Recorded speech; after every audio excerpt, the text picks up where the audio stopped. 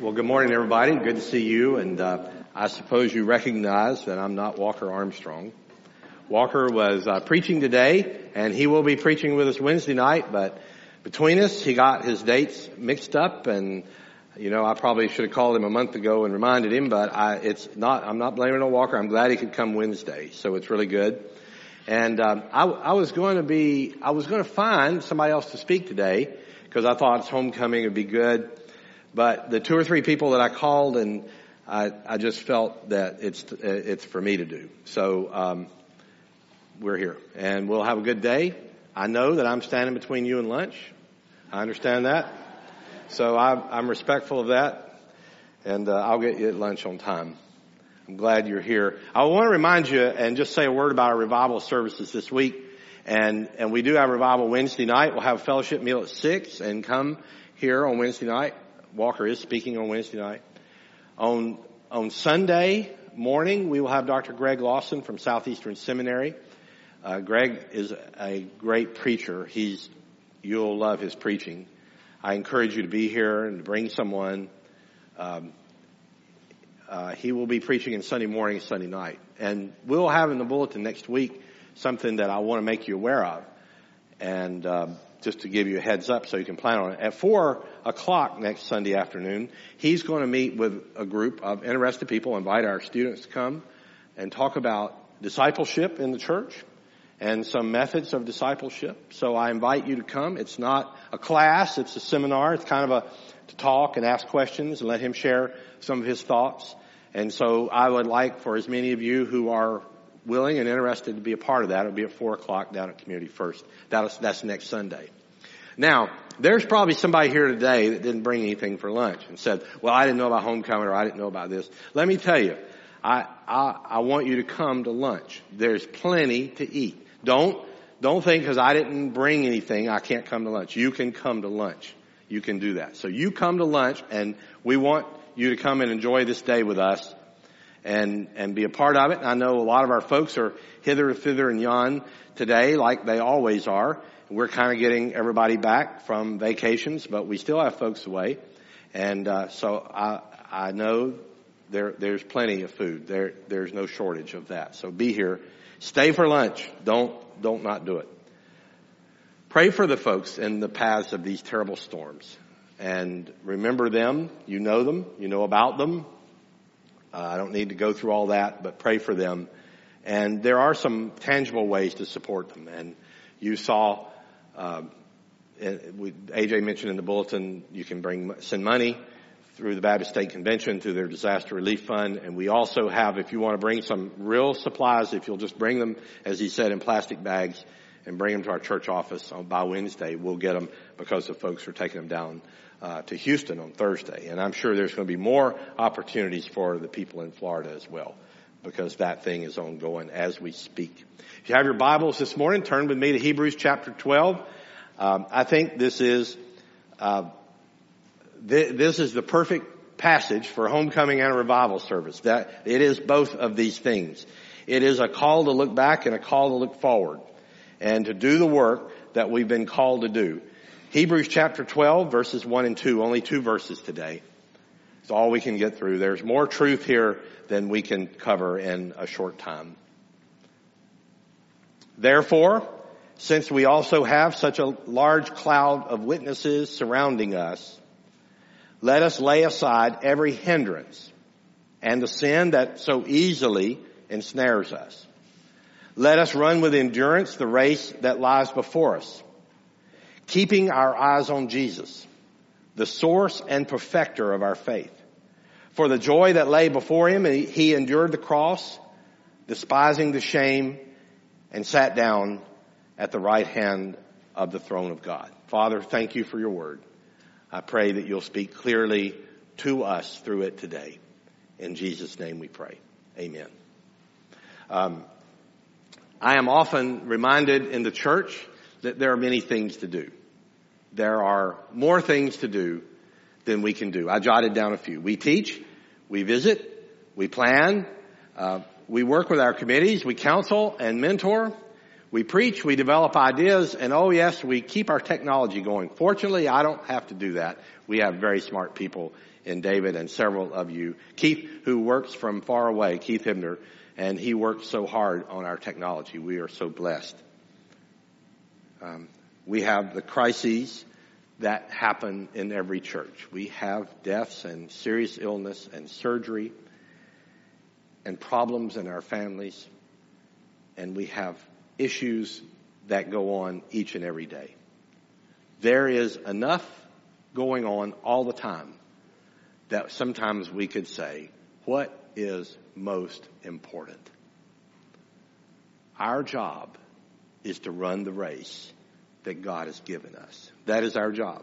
I want you to know that. I want you to refocus today and say, of all the things that you have in your life, our job as a church is to run the race that God has given us. Your job as Christians, as believers, is to run the race that God's given you. That's your task. That's what you have to do. And you say, well, Jim, what is to run the race? That is to be faithful to the gospel in everything that it does. To live out what Christ calls us to do, that's part of running the race.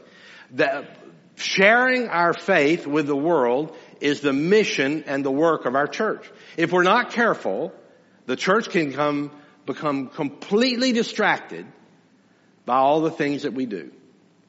And we can't ever forget our job is to run the race. The writer of Hebrews gives us this wonderful passage of Scripture to focus the church, to focus believers squarely on what we need to do. I've got 4 things and I want to talk to you about them. The first thing I want to focus on is the large cloud of witnesses. And we're surrounded by those witnesses from the past. That's exactly what he says. I want you to picture the scene here.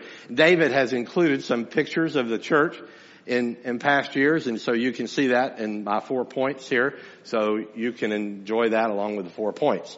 And you can see them, and I know you'll recognize them. But I want you to picture a huge stadium of people, and around the huge stadium are witnesses from the past. Now the writer of Hebrews is referring to chapter 11 when he gives us the great lessons of faith from all the people in the Bible. And he goes through the value of faith, and he lists all of these men and women. There's Abraham, and there's Moses, and there are all of those folks that went before. And so they're some of the witnesses. But we have those witnesses today and the folks that we've had in our church. This is a present tense. The Greek word here is they surround us now. It's not something that happened in the past and didn't happen, but they surround us today. And there's 2 ways of looking at this. You can look at this great cloud of witnesses and you could say, well, they're looking down and seeing how we're doing. They're observing our work. And I like that. It's pleasant. It's not what the context of the Scripture says. And I believe if you look at what the Bible says about heaven, I believe that we go in spirit form when we leave this world. We go in spirit form to the throne of God. That's where we are. That's where the Bible shows believers. And we go there and we remain to worship God until Christ returns and we're given our eternal bodies. And then we are in an eternal body again. I don't think the people in heaven are worried about things of earth. I don't think they look down and say, well, I wonder how they're doing at First Baptist Church. How are they getting along? I think if they did that, they would be worried and concerned and troubled and burdened. They would look down at us and say, I can't believe those people are doing this. We didn't do it that way. No, I think they're worshiping God. That's their focus. Their work on earth is done. They're celebrating and enjoying and resting from their labors. All of those things are what the Bible tells us. They know us and they're aware of us. Dr. Erwin Lutzer tells a really funny story about his parents. And Dr. Lutzer has a very dry Midwestern sense of humor. And he says that his parents were well into their hundreds. And he says by the time that his mother died, he said she was 106 years old. And he said my dad was 104. And he said all their friends were gone. All of their family was gone. And he said, I'm sure their friends that they'd gone to church with and ministered with says, where are the Lutzers? Maybe they didn't make it. But I think the folks in heaven are worshiping God and they're relieved from all the burdens of the earth. So I don't think they're looking down and being concerned about us. I think we are looking up and seeing them and saying, what can we learn from those folks in the past? That's the way this is. That's the writer of Hebrews. When he gives us chapter 11 in Hebrews, he is giving us these examples of faith, and he says, look up at these people and look at what you can learn from them and the things that they know. Listen to verse 39. He says, all of these were approved through their faith, but they did not receive what was promised, since God had provided something better so that they would not be made perfect without us. In other words, they were faithful and they lived life and they kept doing what God had called them to do, even though they never got what they were promised in this world. Does that sound familiar? I mean, Abraham was promised a great nation. He was promised to be the head of a nation that was more powerful that would be more numerous than the sand on the seashore, the stars in the sky. And when Abraham died, they had to borrow land for him to be buried in. He didn't have anything. God's promise was good. God's promise would come about, but it didn't come about in his lifetime. A lot of times the promises of God, you and I don't see them in our lifetime, but they are going to happen. God is good to his word. Dr. Moffat, one of the great New Testament scholars, says the writer's main point here is not what they see in us, but what we see in them. So we look down and we learn things from the past. What do we see? In our church, we see all these pastors and leaders that have served in our church. You know, every time I talk to people about our church, I hear about pastors like Sidney Goldfinch and about Mr. Johnson. And those guys have served years and generations in this church. They baptized and married you. I hear about Pastor Fryer and Pastor Dobbins, all of those guys that served before. They leave us a legacy of teaching the Bible, of ministering to people, loving people. That's really important. We learn from faithful members that are too numerous to mention. I'll just mention one. You know, Earlene and Chisholm Craig were the first people married in our sanctuary here. Isn't that amazing? Now, we've conducted a lot of weddings from that day forward, many weddings by many different people, but they were the first two. There were men that rebuilt our sanctuary during World War II after it burned down. There's people that have led our youth. I hear about Mr. Leonard that led the youth group and how he loved and taught and disciplined kids that are right here today, serving a legacy that goes on. We learned those things from our church. It's so good. We learn from this group, we learn hard work, and we learn perseverance to keep going when things are difficult, when things don't work out the way we want, to stand with each other, to love with each other, to support each other. Those are the things that we learn. And you know what's really amazing about the church is that we learn from those folks how God has been faithful in the past, and we learn from our new people how God is faithful now, because God sends us continually people that we need. That, you know, sometimes we don't even know we need them. And God sends them, new people, all the folks that he sends. It's amazing. When new folks come into our church, they bring gifts and abilities and talents and ministries. See, God keeps renewing, keeps refreshing, keeps refurbishing. That's how he operates. And so as we look back on those people, we can look at them and we can say, you know, I've seen what they did. I can do this. They have their eternal reward. I'm going to work while the day is here. And then when the night comes, then I don't need to work anymore. And that's the way the church needs to look at it. That we're an ongoing process. We're not the beginning. We're not the end. We are God's present ministry for this church. I believe that this church will be used by God for generations to come. And so one day we'll join all those witnesses. We think sometimes of them with sadness, but we need to remember them fondly. What they've done and what they teach us, not in the sense of hanging on to the past. We got to do it the way they did it, but in the sense that they were faithful and they were receptive to what God was doing, and they did what God called them to do during their time.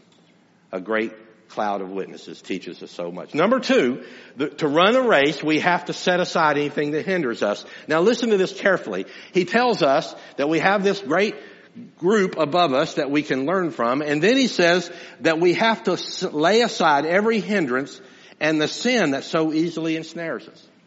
I want you to picture in the theater now, in the great Colosseum, are the athletes that run the races. Now in the Greek world, we Americans have a hard time with this, but you know the Greeks, when they ran races and did the Olympics, they wore almost no clothing at all. I mean, they didn't have anything on them because they didn't want to have anything that restricted them or limited them. They didn't have all this great running gear that we have today and all these wonderful shoes and all these really great breathable fabrics. They had tunics and loose-fitting clothes, so they didn't wear a lot of clothes because they didn't want to be limited. So when an athlete ran, he had to take off of him everything that would slow him down. The writer of Hebrews says, you and I, to run the race faithfully, we have to set aside all of these things that hinder us. And he specifically says the sin that so easily ensnares us. I can remember in my days in service of going in the field in some of these places, and you would walk and you would go through really heavy underbrush, and the stuff would just grab your legs. It'd just hang on to you, and you just have to pull and yank. You couldn't run in there literally if your life depended on it. You couldn't do it. You were ensnared. We were held down. Sin does that in our life. It ensnares us. It holds us down. Christians that are ensnared in sin are not effective in God's kingdom. They can't do the work God called them to do. They are not receptive to what God's saying because God's not going to work with them while they're in the midst of that. They've got to set it aside. They've got to get it out of their life. You know, we're all saying, well, I don't do those things and everybody else does. That's probably true. But you and I, we're all susceptible. We all have the things that ensnare us. We all have the things that weigh us down. I don't know what yours are. You don't know what mine is. But I will tell you that you have to struggle with that. To run the race with endurance, to be faithful to what God called you to do, you got to set aside the sin. You got to do that. For some people, it's lust. For some people, it's greed. For some people, it's idolatry, where you worship other things. Maybe you worship your possessions or your money or what you have or your career, or you can put all kinds of things in front of God. I don't know what your sin is, but the writer of Hebrews says you got to set it aside.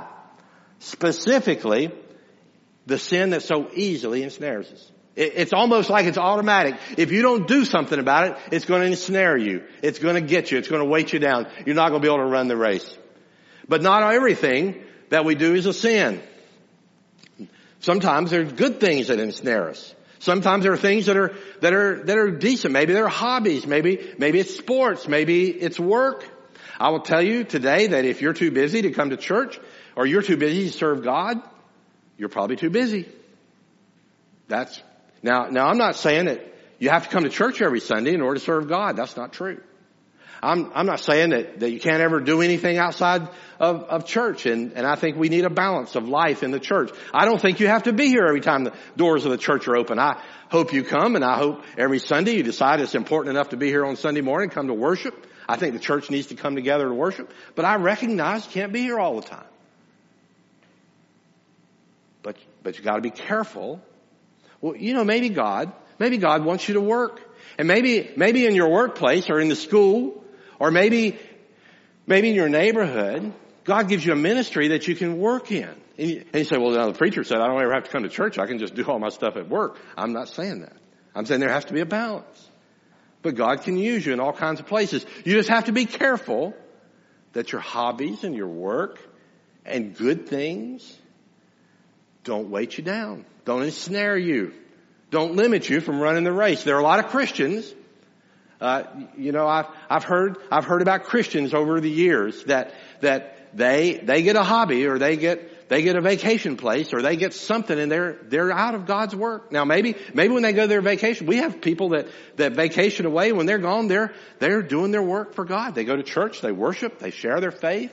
They're out doing God's work. We got to be careful. We got to be careful. We got to watch what hinders us. Maybe you need to work less. Maybe you need to work on developing your ministry at work. Maybe you need to start a Bible study or an opportunity in school or at work. And you can say, well, I can come to worship when I can. I'll be here. But I'm going to go to work, and once a week I'm going to have a Bible study in my workplace. I'm going to invite people to come together. We'll just read the Bible. You'll be amazed. You'll be amazed. You start a Bible study. You offer to teach a Bible study at work. You'll be surprised how many people will take you up on it. You'll be surprised how many people will come. And you don't have to go and preach to them or evangelize to them. You just go and open a book up like John or like the book of Romans and say, we're just going to talk through this book and teach it. And when we'll have prayer, we'll do it every day for about 30 minutes or once a week or twice a week. It's a great ministry. But at any rate, we need to get out of our lives the things that ensnare us. Number 3, we have to run our race for endurance. Y'all probably wouldn't believe this. I tell you this every now and then. I know you don't believe it. I used to run an awful lot. And I don't look like I ran a lot, but I used to run a lot. I wasn't a fast runner. I ran long distances. I enjoyed running. It was my hobby. I don't really have a hobby now. I guess I ought to take running back up, but I haven't yet done that. It was a lot of fun. Now, I couldn't run very fast. I ran a couple marathons, but I didn't run very good time. I got the t-shirt, but I didn't run very fast. I finished. I used to run in little races. I would try to run whenever I was traveling in the school in the service. I would run a lot because my family wasn't usually there. It was a lot of fun. I could run 10 miles and not think much about it. Now, I didn't want to do a 100-yard sprint. I was terrible at that. But I could run a long way. I knew how to pace myself. I knew what my heart rate needed to be. I knew what my muscles felt like after 7 or 8 miles. I knew how to do it. I knew how to run with endurance. That's what we have to be as Christians. We have to run with endurance.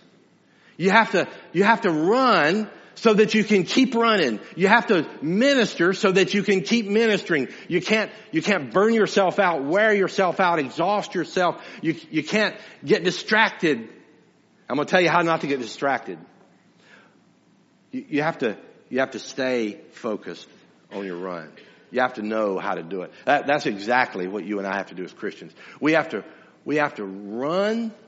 The Bible tells us, let us run with endurance the race that lies in front of us. That's what you got to do. You got to keep running. There are Christians that start off running fast and then they kind of run out of steam and they fall out of the race. They're not of any value. I mean, I'm not saying they lose their salvation. They lose their effectiveness in the kingdom. Sometimes people get upset and they get hurt. They get hurt by things I do. They get hurt by things that go on in the church, or somebody says something or does something. And we got to run with endurance. We got to say, this is bigger than one person. I will tell you, the church is bigger than me. It's bigger than AJ. It's bigger than our deacons. It's bigger than the people that have been here a long time. This church, this work is God's work in the kingdom. It's bigger than all of us. It goes on. We just got to keep running. We got to keep going. We got to grow spiritually. That's how you nourish yourself. In running, the way you keep the endurance is that you build strong muscles and build your lungs. You build capacity. In spiritual things, you have to build capacity. You have to grow spiritually. If you're a church member and you're working all the time and you don't ever go to Bible study, you don't ever read the Bible, you don't ever go to God in prayer, you're not nourishing yourself. You're starving yourself spiritually. One day you're going to get mad, you're going to get discouraged, you're going to get wore out, you're going to get hurt, you're going to walk out of the church and never come back. Happens all the time. Because I'll assure you, the church over the course of time, whether it's from the preacher, and I'll take the blame for that, whether it's from anybody, you're going to get plenty of reason to be discouraged in God's church. You got to build up a spiritual capacity. You got to be growing. You got to be connected. You got to love people. You got to say, well, I don't like what he did, but I love the Lord and I love the work. I'm going to keep doing it. I'm getting tired and I'm getting weary. I need to step back. I need to grow. I need to study. I need to pray. I need to gather some people around me to help me a little bit. I need to tell the folks in my small group or my Sunday school that I need some help and I need some prayer. That's what Sunday school groups, that's what a group does. You gotta have that. Everybody needs that. A lot of folks think they kind of get to a point they don't need it anymore. I assure you, you need it. I need spiritual refreshment more than ever in my life. And I study the Bible all the time to preach and teach. But I have to do it for myself. I have to read. I have to pray. I have to go before God. God, It's like last week I was trying to come up with something to preach on, and I wanted to kind of talk about something for discipleship. I got all these great evangelism passages, and I read them, and they were just flat. I couldn't get anything out of them. I picked this passage up. God said, there you go. That's your sermon right there. It's easy. I don't have to do the work. God does it for us. You gotta run with endurance. You gotta build your capacity to keep on running. And here's the point. In order to run the race, we have to keep our eyes on Jesus. That's our motivation, church. That's where we get motivated. We don't get motivated because we love our church. We don't get motivated because we love your preacher. You don't get motivated because we have great music. You don't get motivated because of whatever. You get motivated because we keep our eyes on Jesus. He's the purpose for our church. He's why we're here. And the writer of Hebrews tells us that. Listen to how he words it. Let us run the race with endurance. Let us run with endurance the race that lies before us, keeping our eyes on Jesus, the source and perfecter of our faith. For the joy that lay before him, he endured the cross, despising the shame, sat down at the right hand of the throne of God. Your purpose, my purpose in this church is to keep our eyes on Jesus. If your eyes aren't on Jesus, it doesn't matter what you do. If your eyes aren't on Christ, then your eyes are on the wrong place. If you are living your life, raising your family, sometimes I can remember when our children were little, we were so busy we couldn't hardly see which end is up. I have great empathy for young parents. I understand. In fact, I don't know that I fully understand because I think it's busier now than it was when I was growing up with our kids. It was so hard for us to keep spiritual focus. Because the kids had to be here and they had to be there and the bills had to be paid and I was traveling everywhere and my wife was working all the time and things went on and on and on and on. You got to keep your eyes on Jesus. In the middle of all that, you got to do that. You got to have a time to worship. You got to have a time to sit with God. You got to have a goal and a reason. Because sometimes people say, you ask them where you go to church. Well, I go to this church or I go to that church. And what you ought to say is, I work for the kingdom. I really hope one day that our church can reach a lot of people in the community. I've never had this vision to have this packed church. I want as many people to come as God sends here. But my purpose as a pastor and my purpose for our church, our goal is to reach this community that's lost. That's why we're here. We got to keep our eyes on Him. That's our purpose. And then the Bible gives us these qualifications that tells us why that's important.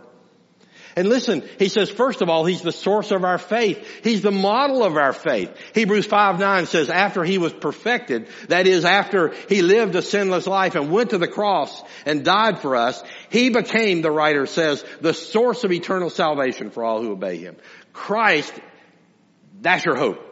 Your hope's not the First Baptist Church. Your hope's not the preacher. Your hope is not in any person. It's not in any program. Your hope is in Jesus. Because when we die, that's all that matters. He's the only thing that matters.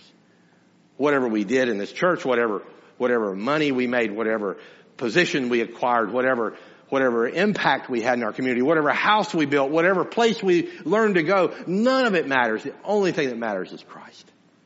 If you want to refocus, you got to refocus on Him. Refocus on Him.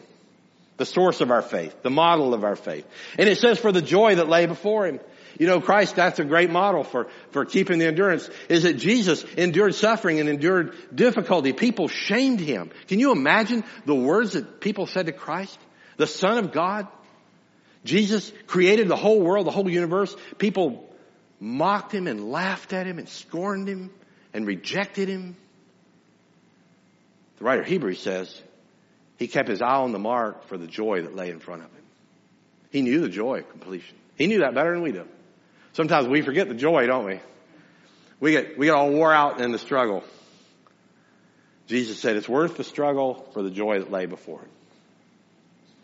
For the joy that lay before Him. He endured the cross. He despised the shame.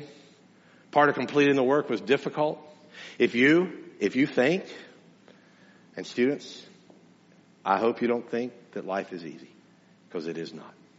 I wish I could tell you that when you get out of school, see, I always thought when I was in high school, if I could just get through high school, it's going to be better in college. Then when I got to college and I said, this isn't it either, I think when I get out of college, it's going to be better. And then I said, well, when I get married and have children, it'll be better. And then when these kids grow up, it'll be better. And now I'm 62 years old. And guess what? It's not better yet. It's not. I mean, it's just not. Life is hard. Jesus never said it would be easy. Preachers that get up and preach to you that life is full of making money and an easy life, they haven't preached the Bible. Jesus said if you want to follow him, his advice is to take up a cross, an implement of death, and follow him. Keep your eyes on him. It's hard. There's only one way to get through that. Just keep your eyes on him. Know your goal. Run with endurance. He endured the cross, despised the shame. And he sat down at the throne, the right hand of God. We forget that. We preachers that do that. He says after he did that, after he endured the cross, despised the shame, sat down at the right hand of God. Right hand of the throne of God. When Christ finished his work on earth, he left earth in his eternal body, and he went to heaven and he sat down at the throne of God for eternal rule. Next time we see Jesus, he's going to come back as a ruler, as a king. Nobody's going to scorn him then. Nobody's going to turn their back. In fact, the Bible says every knee will bow before him. All the unbelievers will bow before him on that day. It won't do them any good, but they'll know. They'll know. Church, we got to keep working. We got to endure the work because a great reward lies ahead. All right, I'm done. We have a large cloud of faithful people that have gone before us in our church, in our community. We can learn from them. We don't need to worship them. We can learn from them. We can know that they did a great work. They carried on. They did the best they could. They kept our church going. They kept our community going. They brought people to Christ. Now they're in heaven receiving their eternal reward. That's a great thing. That's a reason to celebrate right there. We have to avoid the entanglements of sin and the other things that get us off the mission. Do you have sin in your life? Do you have things in your life that you wrestle with, that you deal with all the time?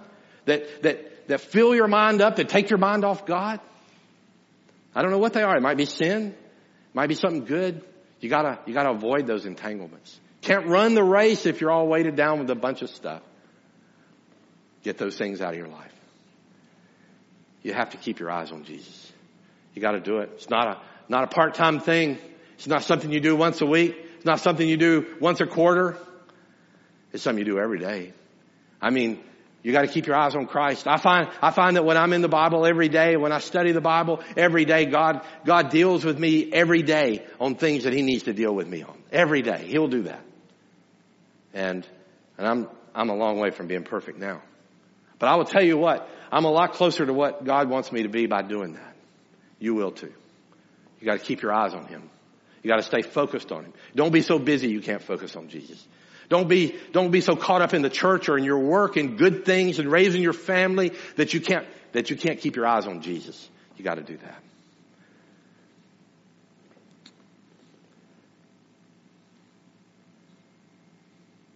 And know that whatever you do for Christ is worth it. That's where you got to know. God's not going to forget one thing you do for him.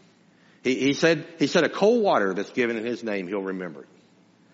That every little thing that you've done for the kingdom.